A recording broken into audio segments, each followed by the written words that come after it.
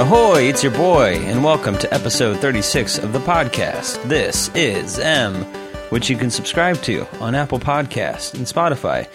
And, if you want to subscribe to the podcast, please do. Otherwise, if you're already a fan of the show, and you can think of one person in your life you think would like it, share it with them.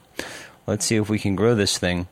Otherwise, we don't normally do this. In fact, we almost never do this, but I actually recorded this episode yesterday, and it was so bad. It was so bad. It went so terribly that I thought, damn, I can't do the listeners like that. I have to at least try to re-record the episode. I mean, it was really bad, folks. You know, the first part started off fairly normally, but I swear by the halfway point, there were like long pauses. I was just kind of stumbling over my words. My brain was in a fog. I would start points and not be able to finish them. I would forget what I was talking about. And by the end of it, I was, I got like books all around me, usually all the time. And I just started I always started grabbing books and like reading stuff. So, I'm not entirely against putting up a stinker every once in a while, but I thought, because I have time now, I might as well at least try to re-record it. And so we're going to give this another shot. And maybe, I don't know, maybe I'll append I literally titled it The Worst Episode. So I'm not sure. Maybe I'll just append it to this episode and it'll be a super long episode, or maybe I'll just put it out at some point, or maybe I'll hide it from you forever. But yeah, I think yesterday was just indicative of how I've been feeling since school finished, which is I really feel like my cognitive functioning is just not... It's just not 100%. I literally feel like when I don't smoke weed anymore, but when I used to, sometimes you would, I don't know, either you got a different strain or something like that, but you would wake up the next day after smoking and you would literally feel like you were in a fog. And that's how I felt. And I sort of forget while I'm in school, but I really do get sleep deprived. And I feel like I hear a lot of people talking about this, so I don't know, I feel like sleep is this kind of, I don't know, is it stupid to say that it's kind of a trendy thing to talk about? But really, sleep is the most important thing that you can do for yourself. And maybe, if you're young and you're listening to this podcast, you probably don't know what the fuck I'm talking about, but, if you're over 30, if I don't get 8 hours of sleep, I genuinely feel it the next day. And it used that, life wasn't always that way, but that's the way life is. That's the way life is now. If I don't get a sufficient amount of sleep, it really fucks me up. And, when I'm going to school and working during the semester, I'm like working till midnight sometimes. And I never, who goes to bed right after they finish working? So I'll be up to like 1:32 sometimes. And, at least when school was, we were actually convening, I would be up as early as 7:30 in the morning sometimes. So I would only get like 4 to 5 hours of sleep some nights. But yeah. So anyway, school is over. I told you last time that by the time you and I were talking again, I'd be able to tell you how I did with finals. And I did well. I got 90%. Actually, I just got an email today that my grade was actually upgraded. Apparently, the teacher had one of the... how do I word this? They had the wrong answer. They were counting an answer that people were getting how do I say this? He had to correct one of his own answers. That's what I should say. So people were marked wrong on a question that they were actually getting right. So actually my score was improved. I think I got a 93 on the test. Which is, it's maybe I'll have more to say about this, but I know we talked about this at the end of the last semester too, which is, as the finals are approaching, I always tell myself like, oh, if I get an A in that class, that's going to feel phenomenal. And then of course it does. And the feeling of accomplishment is short lived, but I did get an A in chemistry. Surprisingly, math has been the one class that for whatever reason, as we're doing the lecture, I do not understand what the fuck is going on. I took trigonometry this semester and it's like, I don't know if you've taken trigonometry, but it's not a very intuitive, topic. But because the teacher is exceedingly fair on what he tests people on, he's very clear about what material you need to review. I've been able to prepare well for the test, and I've done I think I got like over 100% on the first exam. I got 100% on the second exam. But for some reason, this one I got an 88, which was disappointing. But I still get an A in the class overall. And then psych, I was very relieved that the final was actually very easy. So I ended up getting a 96 on that. So, you know, unless there's a big fucking surprise in store for me, I should have gotten straight A's again this semester. So mission accomplished. Something did come up, though, that I don't know why it's sticking with me. Maybe we'll unpack it here, but two things happened. You know, I had all my finals in one day. I took them all Monday of this week. I'm recording this on Friday, so just earlier this week. And I probably spent the week before, at least 30 hours, but probably like 40 hours studying in preparation for the finals.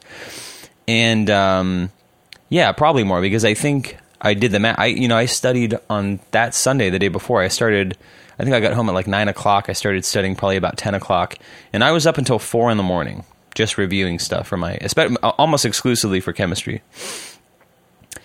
And so the class is convening at 9 o'clock for the final. And we're sort of Zooming in or Skyping in or whatever you want to call it. And, you know, that Friday we had our last lecture, which was really just a quiz and then, you know, a brief check-in with each other before, he sort of sent us off to study for our finals if we wanted to. But, you know, my teacher this semester was like my chemistry teacher last semester, which means he was a fucking hard ass. And I kind of respect it, you know? Like, I don't know. I don't want to sound like a boomer or whatever the fuck when I say this, but, you know, people, it's not uncommon for students to be pretty soft, and they're quick to complain.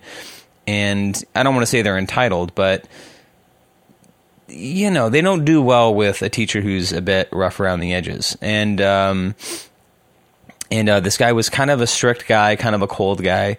But for some reason, I respect it. And there's something about, you know, my wiring, which is, I sort of just become what the teacher wants me to be. Do you know what I mean? And I go, okay, this guy's a hard ass. This is what he wants from his students. And so that's what I will do.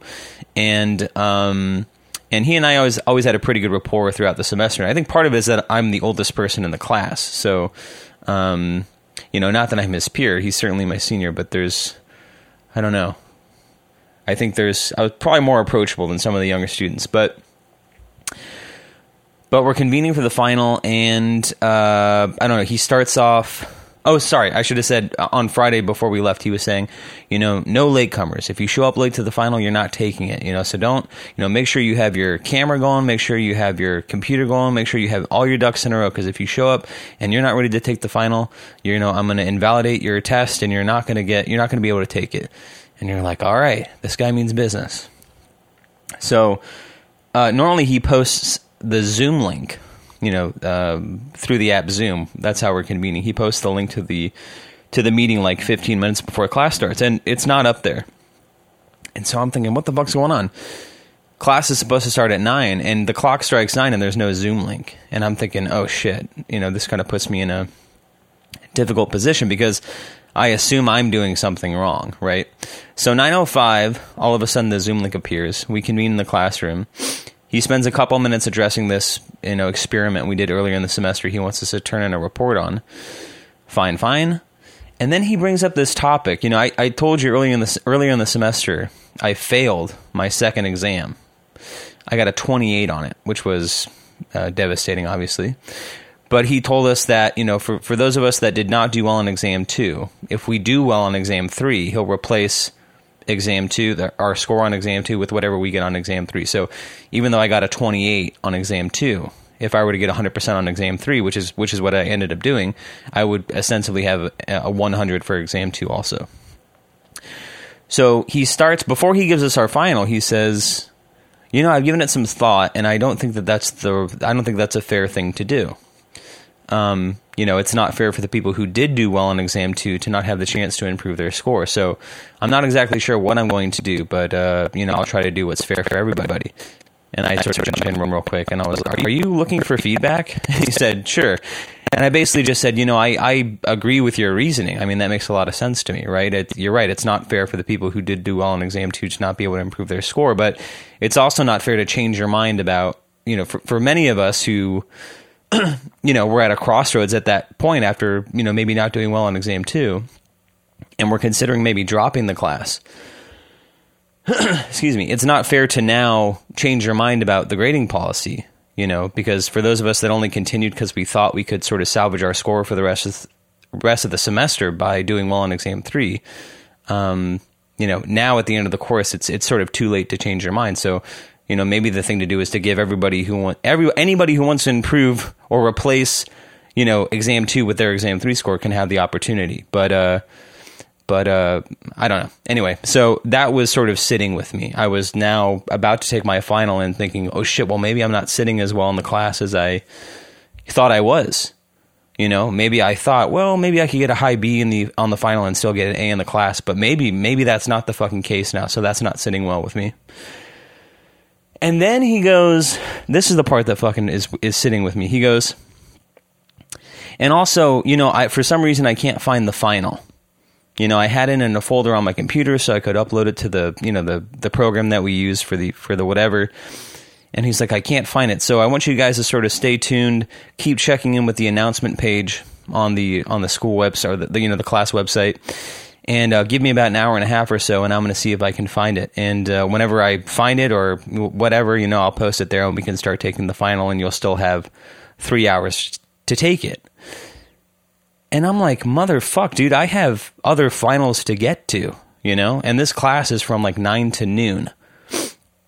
You know, so we have 3 hours to take the final, but that was supposed to happen between 9 and noon, and then my next final is at 2 o'clock, and I was going to use those 2 hours to prepare.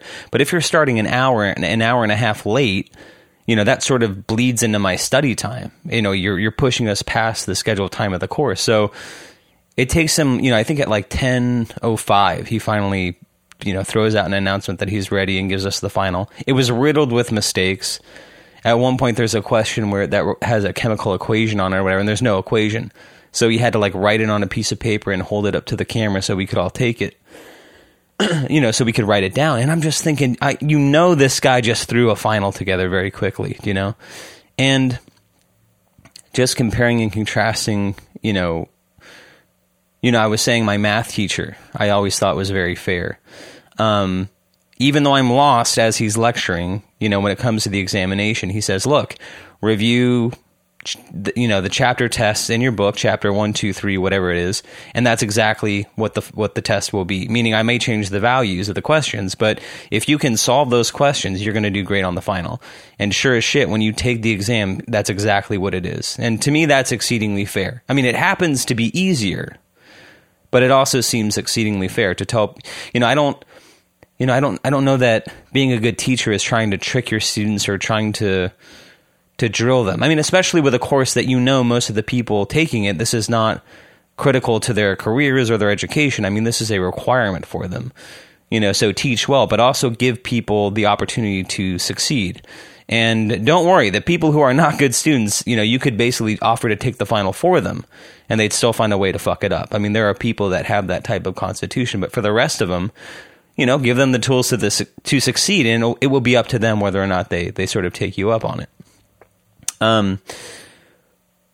But, you know, despite, you know, hearing the same thing from my chemistry teacher, the exact opposite was the case. You know, especially for the final, he was saying, study all your exams, study all your quizzes, study all these in-class assignments that we did, and if you do those, you will do well on the final. Sure as shit, you take the final, and there are questions, conceptual questions, we've never encountered before. There was one equation, and I ostensibly got it right, but I have no idea what it was. We've never seen any. I didn't even understand where the question was coming from. It had something to do with like vapor pressure above a solution or some bullshit like that. And we'd never seen anything like it. So I think I probably just guessed correctly, honestly. You know, the test was a multiple choice test. But anyway. Yeah, it just seemed exceedingly unfair for me. I guess my thought was, and I don't normally feel this way. You know, I'll shovel shit and not complain about it. That's just sort of the way I'm wired. But there was something about him not being prepared, and also, I was going to say recusing, but I don't think that's the word. Him sort of going back on his plan about being willing to replace people's test scores. And also, why would you, you know, if you're sitting on the information that you're not prepared to offer the final, why would you start with anything negative? Like, wouldn't you just open with that and then slink away and try to make up for your error instead of dropping some potentially disappointing news on people and then having to confess that you're not prepared to give them the final. But yeah, there was something about the unfairness of him not being prepared that has stuck with me. And I don't think that there's anything to be done about it, but I don't normally have these types of thoughts. But I was like, you know, if it is the case that if any of us were late and we're not prepared to take the final, we would not be able to. And, you know, if it's 10, 15 minutes, that's fine. But there was something in my gut that was saying, hey, if you're not prepared to give the final, then we shouldn't have to take it, especially if by the time you are ready to give it, you know, if you drop the final at 10:30 and you're now pushing us an hour and a half past the scheduled course time, you know, to use the, you know, the 3 hours that you're giving us to take it, then we definitely shouldn't have to take the final. You know, people have other obligations. People like myself have other finals, or people have a life to return to. You know, we've committed our time for this amount of time during the morning, 9 to noon. And if you can't give the final in that time period, then we don't take it. So anyway, not that there's anything to be done about it. You know, the final's over now, but we'll see. So I've literally been checking the, you know, this, you know, whatever the software is where we can look at our class schedule, pay our bills, get our grades and all that sort of stuff. I've just been checking it every morning and refreshing it, seeing when the grades are posted. So I should have gotten straight A's, but we'll see. We shall see. But yeah, I mean, you know, not that we need to have the same conversation every 4 months or so, but it did come up when I was talking with my brother and even with my friend Matt, you know, our MVP from last year, my good buddy Matt Evans. You know, this feeling of, you know, as I prepare for finals, you know, I always tell myself, wow, once I accomplish that, that's going to make me happy. Or, you know, I guess there were a lot of parallels between my chemistry teacher this semester and last semester, which is because they were hard asses, because the courses were exceedingly difficult. If I were to get an A in those courses, well, that would be all the proof I needed that, like, I'm a good student and that I work hard. And yet, even as I was, you know, you have 3 hours to take the chemistry final, and it even warns you, it's like this exam will be submitted in like 30 minutes. This exam will be submitted in 15 minutes. You know, it basically gives you a heads up, like, hey, this is how much time you have left to complete this thing. You know, I check I think I finished all the questions with like 30 minutes to go. And I didn't have time to actually go back and really check my answers, you know, redo the calculations and stuff. But I was able to just kind of go through, at least make sure I had answers for all of them, and kind of maybe rethink some of the questions that I wasn't sure about. But there was like 2 minutes left, and I was like, okay, well, I've basically done everything I'm going to do. So like I just watched the clock sort of, you know, count down. And so, you know, after like the, you know, it gets down to like the 15-second mark, and I'm just watching like 15, 14, 13. And all of a sudden it submits it, and you see this sort of spinning wheel, and it's like calculating your grade. And I was just like on pins and needles, and it spits back to me, you know, 108 out of 120. And I'm fucking dumb. I don't know what that means. So I like grab my calculator real quick and punch it in, and my calculator spits back 0.9, which has since been raised to a 93. But I was like, yes, I did. I got an A on the final. And inferred that I got an A in the class. And that was cool for like 2 seconds. You know, and maybe it was because I knew I had my next final in an hour and I had to start preparing for it now, but that feeling of accomplishment is so short-lived. You know, and I was talking to my brother about it, and, you know, I mean, it was a brief conversation we had, and I'm not sure he got to say everything he felt about it, but, you know, I think we both agree that we're kind of the same person, which is, well, I don't know if he would word it this way, but maybe I can only speak for myself. But for me anyway, you know, the way I speak to myself to motivate myself is, you know, it's not like, hey, you should do great, because that would really make you feel good. And if you get an A, that's such a great accomplishment, and that'll, you know, you'll really be able to demonstrate to yourself that you're a good student. Like, for me, I'm telling myself, hey, you have to do well because this is the bare minimum. Like, you're a student. This is what you've committed your time to. And a good student gets A's, you know? And, you know, maybe I do tell myself things like, hey, you're a smart guy. You have to live up to your potential. But it's not like I'm not telling myself that it's an accomplishment. I'm telling myself it's what I should do, you know? And so when I actually do that, there's really no room to celebrate because that's not how I've framed it for myself. In my mind, I've framed it as the bare minimum.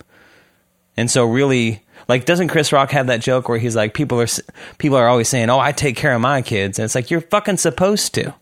What, do you want a fucking medal? You don't get a medal for things that you're supposed to do. That's kind of how I feel with my grades. It's like, well, that's what I'm supposed to do, you know? So, yeah, I don't know what to do about that except talk about it in therapy more. So I've talked about that for like 10 years in therapy, so maybe 10 more years should do it. What do you think? Oh, man. But yeah, now it's over. We're done with the semester. I got a couple days before summer school. Yeah, I actually have two. I mean, fuck, dude. I mean, I don't know when I'm going to get a real break here, but I'm actually taking this intersession class, if I can get into it. I'm like number 6 on the wait list. I'm hoping nobody shows up for the first day, but, you know, I'm basically, you know, not only do I have 2 courses to take during summer school proper, but I've actually signed up to take, you know, you can take an entire semester of, for me, in this case, it's going to be anthropology, but you can take an entire course in 3 weeks, you know, and they slot that between the end of the spring semester and summer school. So, you know, if I'm lucky, I'll have the chance to do a semester's worth of work in 3 weeks starting next Tuesday for anthropology. So,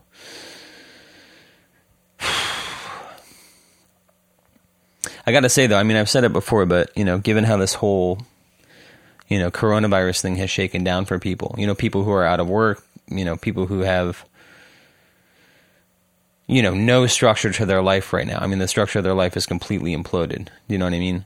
I really feel blessed how all this is shaken down. You know, that I'm able to work remotely. And actually, I think having school, you know, having the structure, having something to fill my time with has been a blessing too. And even though it won't be, you know, I don't know if I'd call it fun necessarily, but, you know, in terms of my emotional health, there probably is something good about having, you know, if it means having 6 hours of homework a day, well, that's 6 hours a day I don't have to think about, you know, what a lot of other people are forced to sit with all the time. So, yeah. And look, I still get to do the podcast. I mean, all things considered, you know, my life's looking pretty good right now.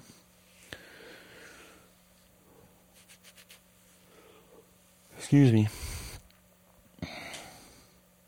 Yeah, I don't know why, but I'm thinking about True Lies. Have you guys seen that movie? It's a James Cameron movie. It's with Arnold Schwarzenegger. I saw it on HBO.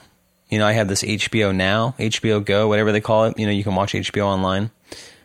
And I think I was trying to find. I realize it's an ESPN documentary now, but I keep hearing about The Last Dance, which is this documentary about Michael Jordan and the Chicago Bulls in the early 90s, and everybody's sort of singing its praises. And so I was like, oh, that might be something worth checking out. And I didn't know where it was, so I was sort of scouting for it. And I thought, well, maybe it's an HBO documentary.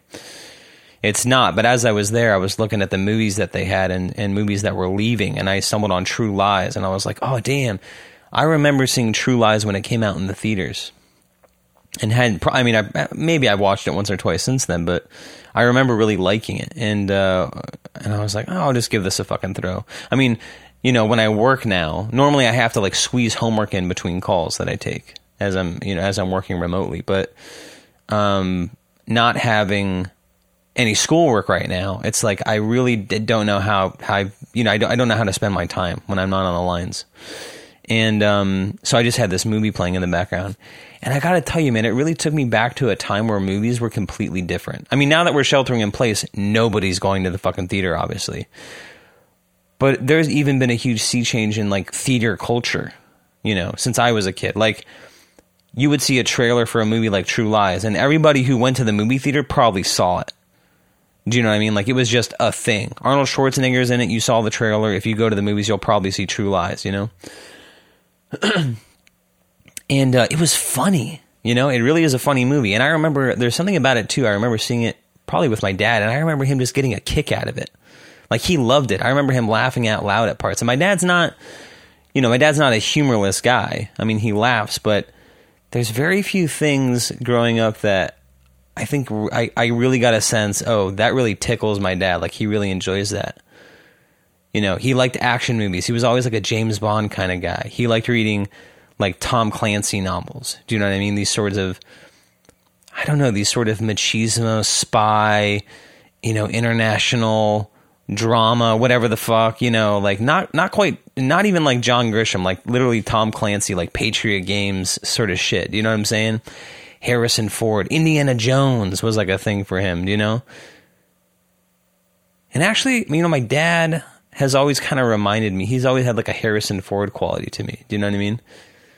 Not that they look identical, but there's something about my dad that's always reminded me of, he's a sort of a Harrison Ford type, But as I'm watching True Lies, there's literally moments where I can picture my dad going, like, that's how my dad laughs. He has this sort of whinnying, neighing guffaw. So, like, that's how my dad laughs. Like, there's this moment where, like, these two dogs are chasing Arnold Schwarzenegger in True Lies, and he just sort of turns around, and as they jump, he, like, slams their heads together. And I can just picture my dad going, getting a huge fucking kick out of it. So anyway, yeah, it just took me back to a different time in my life. And by the way, dude, Jamie Lee Curtis is fucking awesome in that movie. She's so funny. I can't think of another Jamie Lee Curtis movie that really sticks out in my mind. Like Freaky Friday is like, one of the movies I think about when I think about her. And what else was her thing? I guess Halloween, right? That was her thing. But I don't know that any, unless I'm like really spacing something, I don't know that anything else that Jamie Lee Curtis did really stood out. But she's fucking exceptional in that movie. She's funny. I don't know. There's something, I don't know. It's just a really great performance. And it's a very funny movie. It was kind of sad though, seeing Bill Paxton in that movie. Who's also very funny. I mean, he plays a great character in that film. Tom Arnold also is great. And you just think, God, life is long. I think when you saw this movie as a kid, you had no sense of like where these people were at in their careers, obviously. I mean, these people are in a James Cameron movie. I'm sure he was off of, I'm almost confident that this was, pre-Terminator 2. And so, to be starring or co-starring in a James Cameron film, I mean, you had to be a major celebrity, right? So you have Tom Arnold, you have fucking Jamie Lee Curtis, you have Arnold Schwarzenegger, Tia Carrere. That was surprising. I think that's her name. She's the girlfriend from Wayne's World. I feel the need to look this up. Yeah, let's see. Yeah, Tia Carrere. Yeah, fascinating. Yeah, and I don't know, it's just a weird snapshot of probably like the mid-90s or so. I'm not sure when it came out, maybe like 96, 97 or something like that. But just a weird snapshot of 90s action and humor. And, a lot of movies don't age well, but, the action's still pretty thrilling. Of course, there's some, laughable, unrealistic moments, but it sort of plays to that, It sort of, I think it sort of knows what it is, and there's, I don't know. I think Jamie Lee Curtis brings a lot to the movie in terms of like having like just a really good comedic, but also, dedicated performance. And Arnold Schwarzenegger is Arnold Schwarzenegger, but he's not awful in this movie. Some movies you literally feel like there's someone off screen just sort of like giving him a line reading and he's just repeating it, but he's fine. And, yeah, I'm not sure what else to say about it, except if you haven't seen True Lies, or if you haven't seen True Lies in a while and you happen to have HBO, see if you can hunt it down. You could probably rent it on Amazon also, but it's a good movie.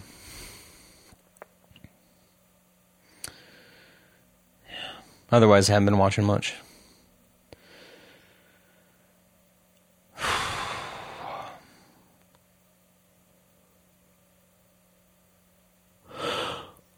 Well, here we are again. Not really sure what to talk about.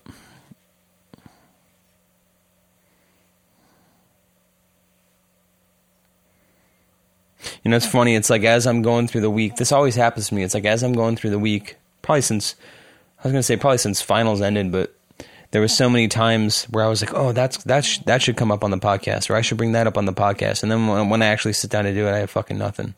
None of it ever comes up. I get to the episode and go, oh my God, I can't believe I didn't talk about that.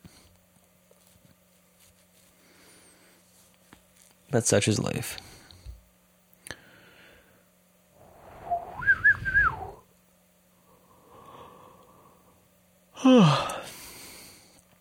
Yeah, honestly, it feels weird to be re-recording this too. I think because in the last episode, I mean, I talk about this all the time. I feel like a broken record about it, honestly, but, I talk about like, hey man, I'm committed to the process, and it doesn't matter what, it doesn't matter what comes up on the podcast, we're going to put it up, and I'm developing a skill set here, and yeah, some of them are going to be good, some are going to be bad, but it doesn't matter, and so there's a part of me that's like, well, you should just put up whatever the fuck you do, And even though this episode that you may or may not be hearing at some point was literally the worst episode I've ever done, there was something about it where I just said, I don't know, I can't ask people to listen to that. I got to go back and do one more round. But it's like as I'm doing it now, it's like I know what I talked about in that episode, and I'm trying not to like force that conversation. I'm trying to be present in the moment and talk about whatever comes up here, but like I said, man, my brain is just like, I don't know. It's not working.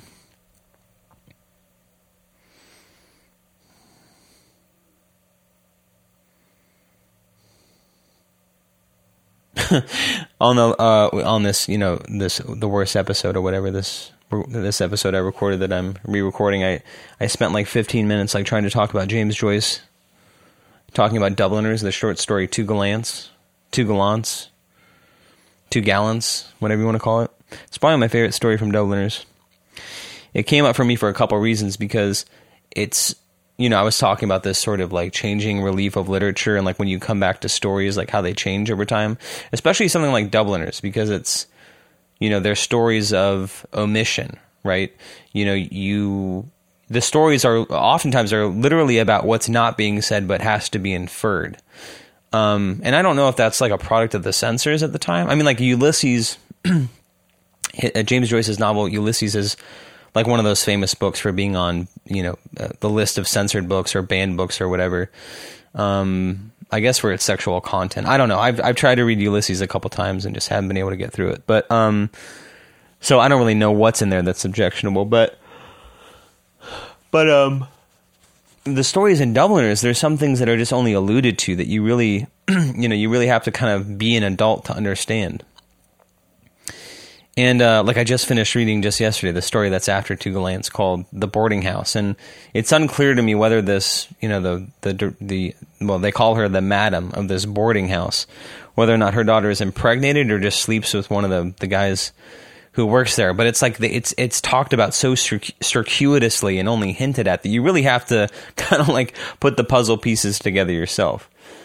But Two Gallants is, or Two Gallants, or whatever you want to call it, is, one of the stories from Dubliners that's always stuck with me. One, I just think it's just, it's a novel idea. It basically tells a story of two guys, two friends, two compatriots, two acquaintances, sort of middle-aged guys, and it's basically all about their scheming, their financial and sexual schemings on young women, or, not particularly young women, but just, their sexual and financial escapades.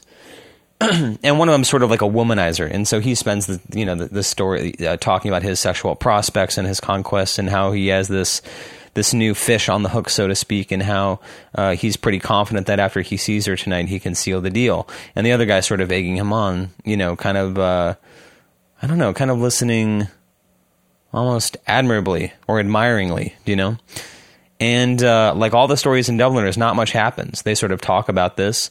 The one guy goes off to sort of meet his date, and they agree to meet later. And the other guy spends the interim thinking about his own life and his own prospects and his own escapades and wondering where he's at in his own life. Then they reconvene, and he runs up to him after he drops the female off and says, hey, did it come off? And the guy just sort of opens his hand, and he has a coin that she's given him. And it's never really articulated, but you're wondering, was this the goal of his escapade? Was it to get money off her? Was it to sleep with her? I don't know. It's an interesting story, but it's probably, it feels the most, I don't know if the word is complete, but it feels the most effective of many of the stories in Dubliners, and it's always stuck with me. It also happens to be the name of a band. I think we've always pronounced it Two Gallants, but the name of a band here in San Francisco, or based out of San Francisco, and it's two guys. This was sort of like Black Keys kind of thing. There was a lot of like guitar and drum duo bands, and they were one of them. And my buddy Matt, our MVP from the podcast, has been friends with, I think his point of entry, he was friends, this is before, living out here in the Bay Area. This is when we were both in Arizona. He was friends with the lead singer's brother. And so he always had, I don't know, a connection with this band. And then when I moved out here, I don't know where they were at in their career necessarily. I think, maybe just sort of past the zenith of their career. I mean, they were signed to Saddle Creek and all that sort of stuff, which was like, the cool label of the time period. It was like the sub pop of that time period, to be a band signed on Saddle Creek, which was, the Bright Eyes label and all that sort of stuff. That was like, you were the real fucking deal, right? And so maybe that story has always been solidified to me also for that reason. But that sort of 6 degrees of separation connection. But yeah, I mean, if you don't pick up Dubliners and you're just looking for one story to read Two Gallants, or Two Gallants rather.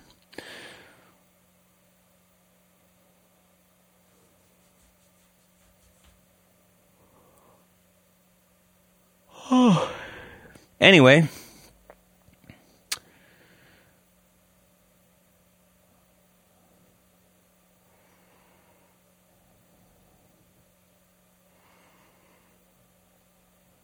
yeah. Dude, I feel so lame. I feel like there's so many things I should be getting to, and I got nothing. When I sort of reach in my quiver of arrows, it's like, oh shit, I'm out. But it's not like there's nothing going on.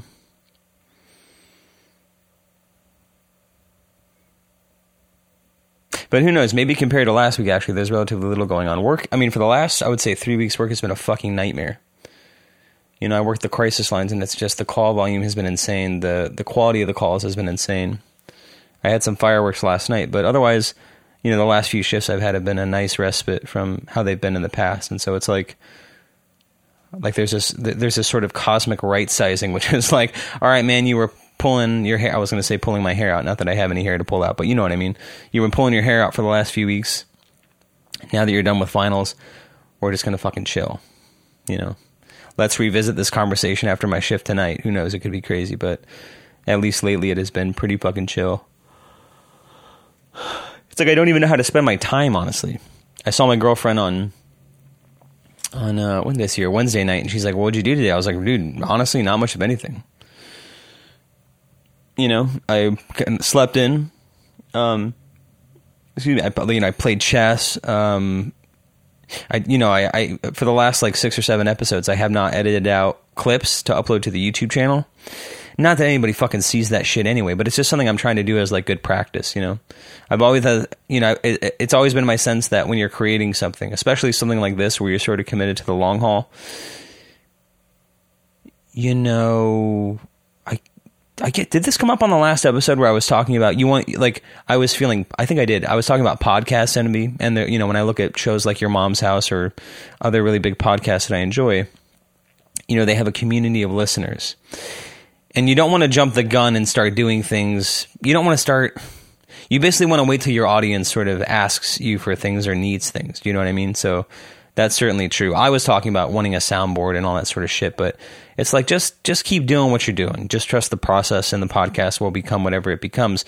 But I also have this philosophy too, like when you're a creative person, like if you're a musician, don't be scared to create what you want to create, thinking that you haven't, quote, earned it yet. Meaning if you want to come out with a record, make a record. If you want to make a music video, make a music video. Because I think a lot of creative people get in this thing where, maybe it was your first record. But a lot of times we're scared to do things because we make them and then we put them out, and because, all we have is our friends to fucking release it to, really, we don't get the response that we want. And it really can be pretty wounding, and it's really a deterrent from us trying to not only create new things, but even ambitious things, because we're scared.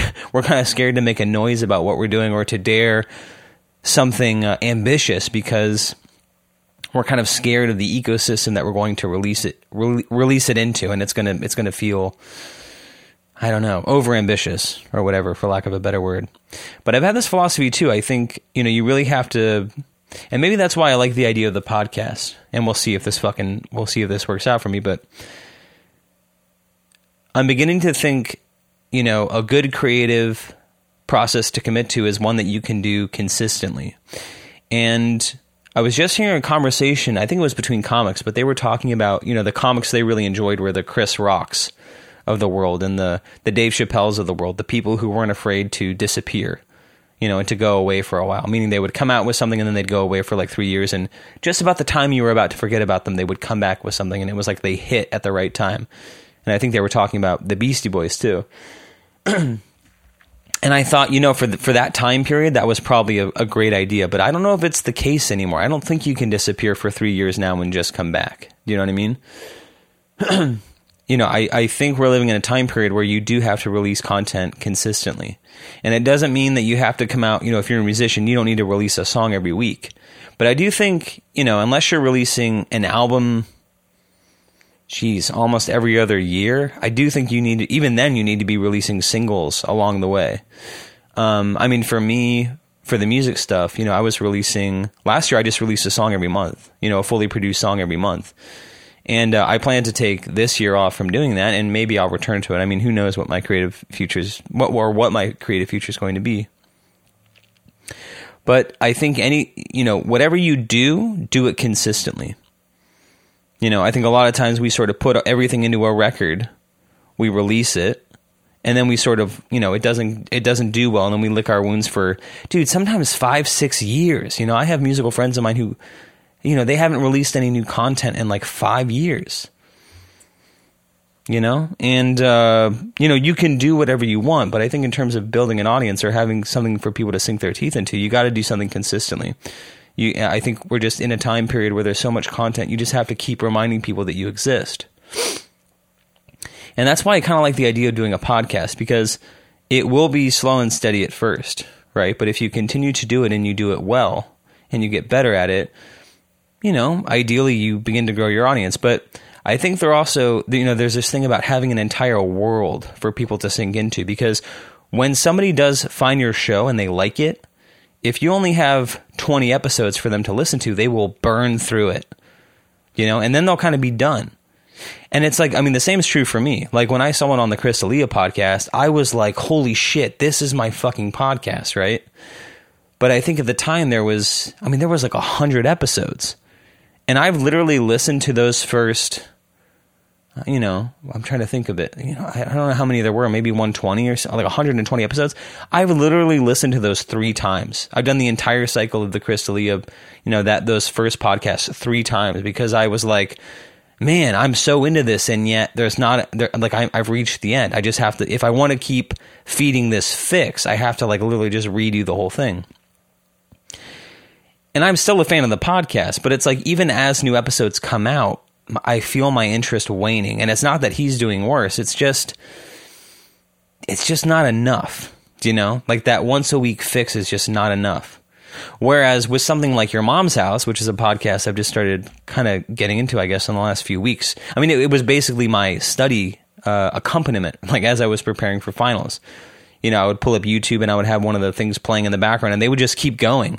And they have like over 500 episodes or something. And it's like, I have no risk of running out of episodes of Your Mom's House, because inevitably you do have podcast fatigue and you want to fucking move on to something else. But, what really I think is important is to have that entire world to sink into. If someone gets into Bob Dylan, they're fucking lucky, because he's got fucking so many records. Do you know what I mean? They can literally just go down the rabbit hole. Whereas if you stumble on Jeff Buckley and you love him, well, you got one studio album, and you have some sketches from the second one, but that's about it, And I just think we're living in a time period where you have to have an entire body of work for people to sink into. if they're really going to, become evangelical about you. Otherwise it's like, I can tell you about True Lies and some of you are going to check it out, but what everyone's really looking for is the next show. You know what I mean? Like, you want to find a show, not just the new one, like you can go watch Ozark and see, well, I guess they have a few seasons now, but originally when Ozark came out, it's like, oh, they have one season of 8 episodes. Well, most people will burn through that in a weekend. Do you know what I mean? But if you tell somebody, hey man, check out The Sopranos, they're going to fucking love life. Because they got 6 episodes, so they have 6 seasons, and I think they average, I don't know, at least 12 episodes, maybe even more per season. But you've given somebody something substantial to sink their teeth into, right? And that's fulfilling. And that's actually the kind of thing that people are evangelical about now. Like, even telling you about True Lies, it feels silly to say, oh, hey, check out this thing. And you're like, I don't know, man, it's 2 hours, It's like people want something they can give themselves to, and a movie is hard to give yourself to these days. I watched this, it was not very good. I watched this movie called Mom, M.O.M, and it stands for Mothers of Monsters. And it was not very good, but it was one of these sort of found footage horror movies. And the premise is basically this mom is convinced that her son is a psychopath and that he might be plotting to shoot up the school or some sort of similar psychopathic thing. And so she's sort of creating a video diary of herself, of her son's deranged behavior, and trying to create this, in the event that anything happens, that she was aware of it and that she was sort of documenting these things and that she was trying to help him, et cetera, et cetera. And it's just like, I don't know, man. It's just not very good, And there was just something about watching it where, first of all, I'm watching it and I go, this is exactly the type of movie that, like, when I was, like, in my early 20s or whatever, or even my late teens, and you had friends who were, like, aspiring screenwriters, or they were always talking about the movie that they wanted to make and nobody ever fucking made a movie. But I was like, this is the movie that some kind of dumb 19 or 21-year-old would sort of sit around drinking with their friends come up with. But it's not like a really substantial creative idea, right? It's like, there's something about horror too. Like, I think the best of it would be like an Ari Aster type, but there's also something who did Midsommar and is it called Hereditary? But there's something about those films, as great as I think that they genuinely, like, I think Ari Aster is a true, like, filmmaker, a tourist. It's also the type of thing that a lot of would-be filmmakers aspire to because it seems doable. Well, actually, one, because he has such a strong visual style and a signature, it's the type of thing that a lot of would-be and aspiring filmmakers want to do, right? But I also think that they think it's doable. And there's something about horror and auteurism that my sense is that a lot of aspiring filmmakers want to do something like that, At least a lot of the early friends I had, there was something about, I don't know. I think it's because with horror, because there's a sort of strong visceral quality, I think on a subconscious level, people think they can sort of make up for their, like, true creative bankruptcy by creating something visceral. Like when Requiem for a Dream came out, which is a movie you should see if you haven't. I think it's Darren Aronofsky. Like, when that movie came out, I bet every single screenwriting class or filmmaking class had people wanting to create movies about drug addicts and, like, do you know what I'm saying? Because there was such an emotional punch with that. The idea or the, I'm not wording this correctly, but I think you know what I'm talking about. It's not like there's you don't have to be a great filmmaker. You're sort of relying on the emotional impact of your subject. I mean, this is sort of the Moonlight syndrome. Right, like everybody thinks Moonlight's a great film. It's not great filmmaking. What people like about it is there's something about the emotional content that makes them feel good about themselves. That they're sort of, I don't know, cheerleading this, this closeted gay black male who's living in the inner city, and we live in a world where he can't express his sexuality. Like that is what people are intrigued by. It's not the filmmaking itself. There's an equivalence with, like, some horror films, right? Or if you can scare people, you can sort of have an impact on them without, like, having to be a master filmmaker. Does that make sense?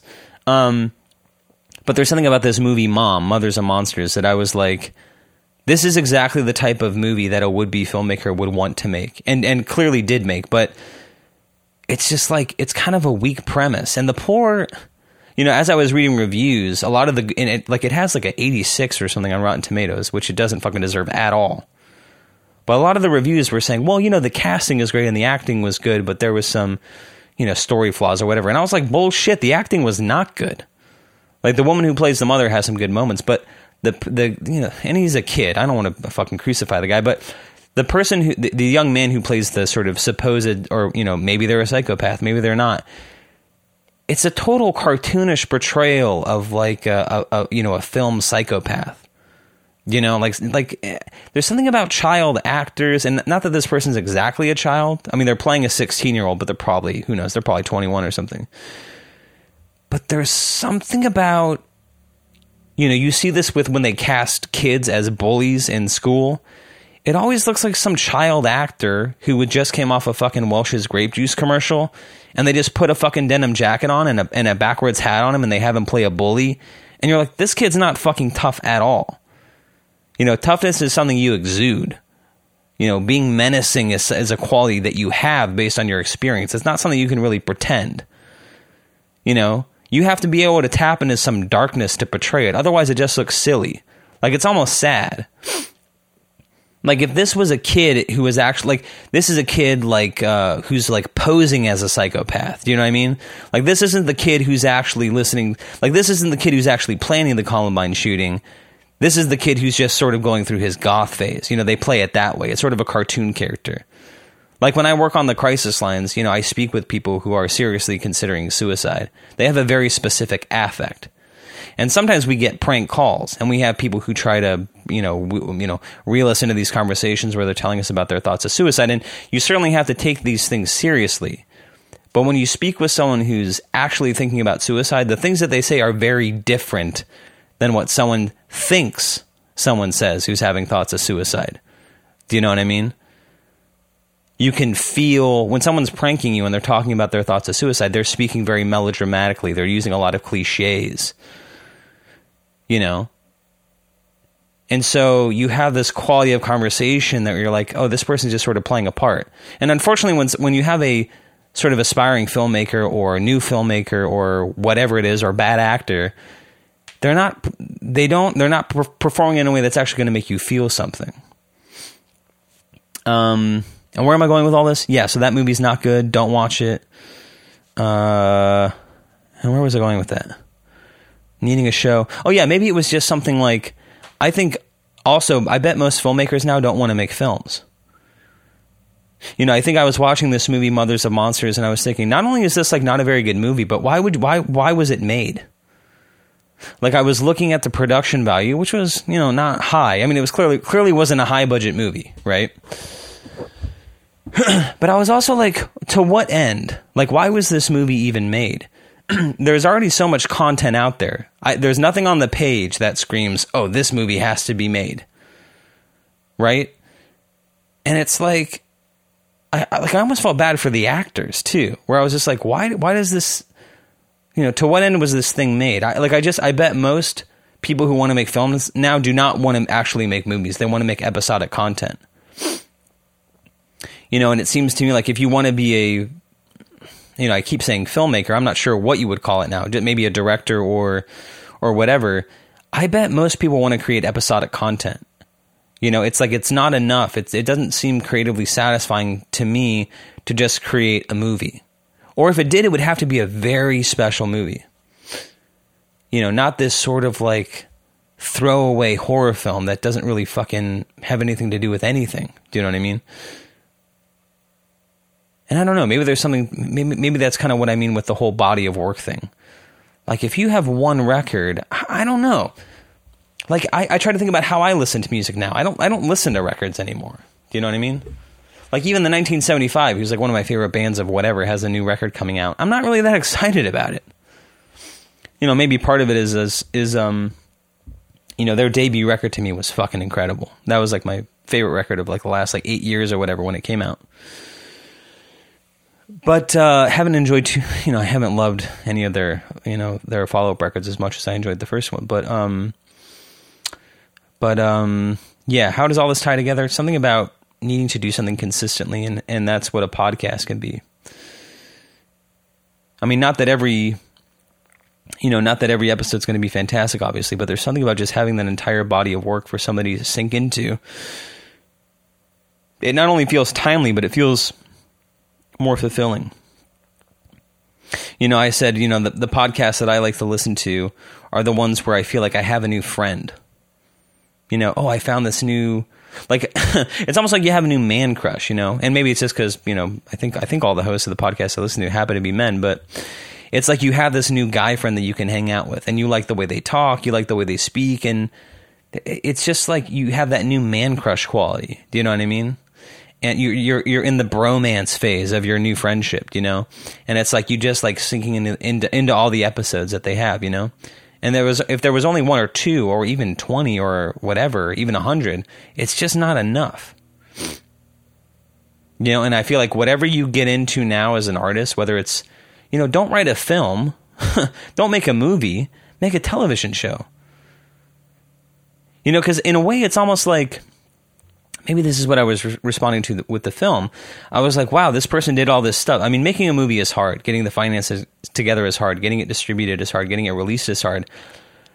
But you need like 1,000, you need all the planets to align for something like that to happen. And that doesn't happen frequently. So now you've released this film, and then what? You got to do it all over again to make another one? Whereas, if the planets have to align, you better hope they line up for a television show, because at least that has some legs. Like, that's something that can carry you for a while. Do you know? I feel like a podcast is the same way. It's like you can have a hit song. That's going to last a month? You could have a hit movie. That's going to, be 6 months? A year? Maybe? When it comes out, there's like award season, whatever the fuck, and then you have to, then it's like, what's next? But if you have a television show, if you have a successful podcast, it's not going to last forever. That's for damn sure. But it's going to, it has a much longer shelf life. Maybe I was thinking about Bob Dylan too, which is like, the good thing about a podcast is that they're kind of evergreen, right? I can start listening to Your Mom's House now, and there's hundreds of episodes for me to go back to and listen to. And all the stuff that they've done in the past is still relevant and accessible. Same with a television show. The Sopranos now lives forever. Anybody who wants to can go back and watch all 10 seasons of Friends if they want to. And that's something that people can... it doesn't need to keep airing on television. At any point, someone can go back and find that. And ostensibly, you can still monetize it, right? So, I don't know. I feel like you have to shoot both. I don't know. I feel like you have to aim for a bigger target, but also in terms of the actual process, it has to be something that's sustainable. It's very easy for me to record this podcast. I literally just press record, talk for an hour, and post it. From recording to posting, it really takes me like an hour and a half if I really wanted to, do you know?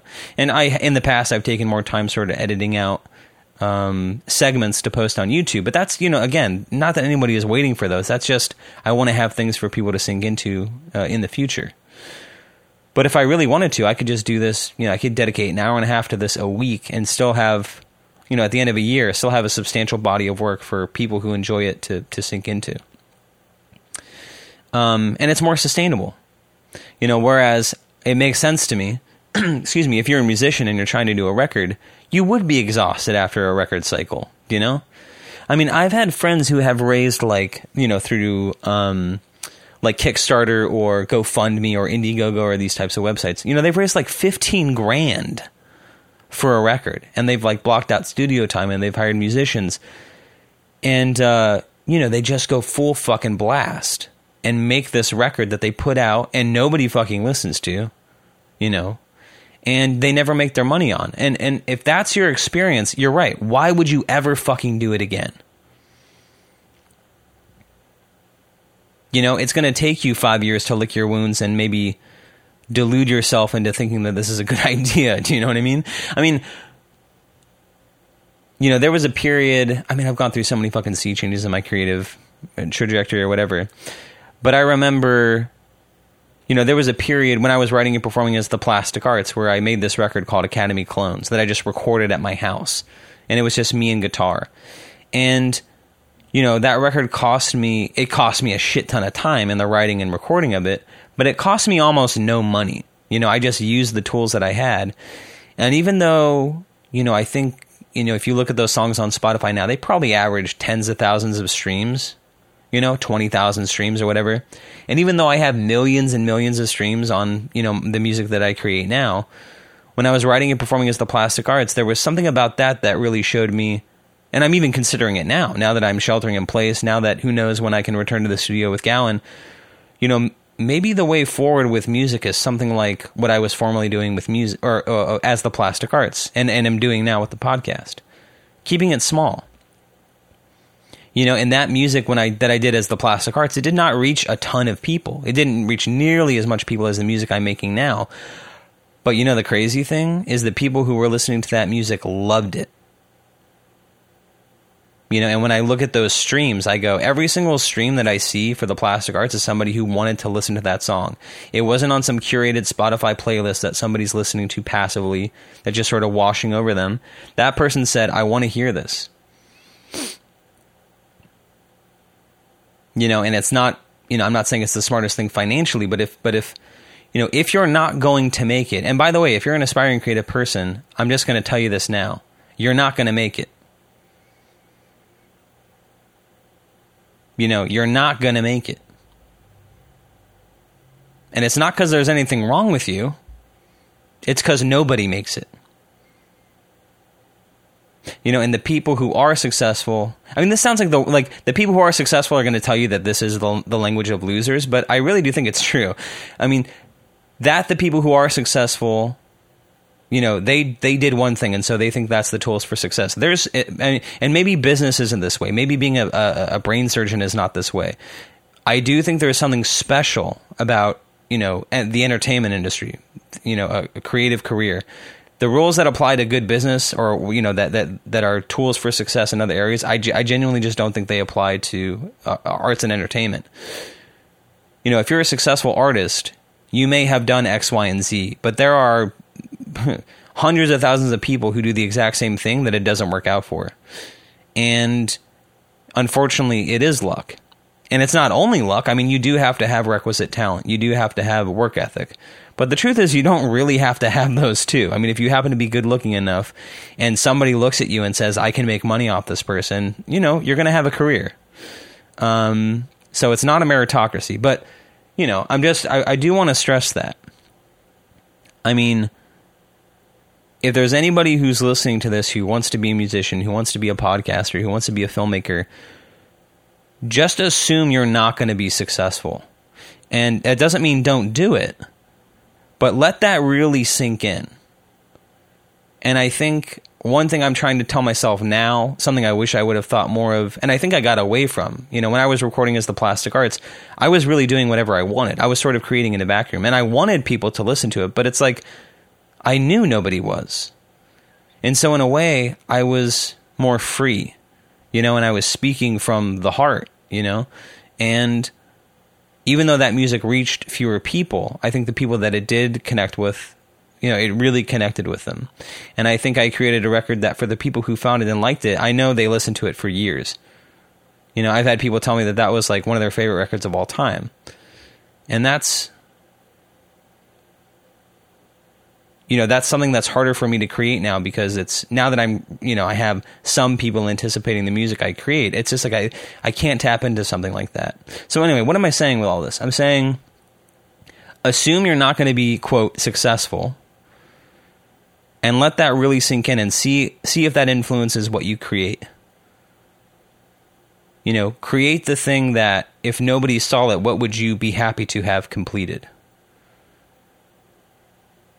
You know, and I'm not just pontificating here. I mean, I'm talking to you, but I'm actually talking to myself. I mean, I've been very blunt that there are things I've wanted to create that I haven't created because I've been too scared to, because they wouldn't work with a capital W. Do you know what I'm saying? But I think part about being older, or getting older, and about letting the process shape you is, you know, especially when it comes to creativity, you know, nobody's successful. And the successes that most people have are short-lived. And the people who end up having the types of careers that we want to emulate, it's you really can't reproduce it. And of course, because some people, it's like winning the lottery. People say, well, you have to play, you have to be in it to win it. That's what they say. You have to be in it to win it. Well, that's true. And the people who do win can always say, well, you got to be in it to win it. I dared to play. That's true. It doesn't change the fact that nobody else wins. One person wins and everyone else loses. And that's just the way it is. And that being the case, it's hard to justify spending your life playing the lottery when, I'm sorry, you're not going to win. Now, you may, but you're not. You know what I mean? It's like gambling in the casinos. You probably have better odds of beating the dealer at blackjack than you do at winning the lottery, and in the end, you're just going to lose. That's the way the game's rigged. Anyway, we're fucking going long here. I'm blabbering. What have we learned from this podcast? That your boy is a straight A student, that your boy reads books, and that your boy is a fucking artistic genius. And this podcast is, I'm creating a body of work for people to sink into, and most importantly, if you're an artist, you will not succeed. So don't let that devastate you. Let that liberate you. But certainly let it sink in. You are not going to succeed. You're not going to succeed in the way you want to. But you can still succeed creatively by creating something that you're going to be proud of. All right. Is that good? Yes. Did we make up for the shitty episode that you'll never hear? I think we did. And does that mean that this is the best episode we've ever done? No. But it's certainly better than the one that was a fucking car crash of a nightmare that I recorded yesterday. So... oh, man, let's get back to life. Let's get back to living. And yes, if you haven't subscribed to the podcast, do that. You can subscribe on Apple Podcasts and Spotify. And, take a minute to rate and review us. If you like the podcast, give us a 5-star review on Apple Podcasts. Take a second to write a couple sentences about what you like about the show. And if you got someone in your life who you think would like it, share it with them. And otherwise, this was fun. Thank you for listening. Thank you for your time, and ciao for now.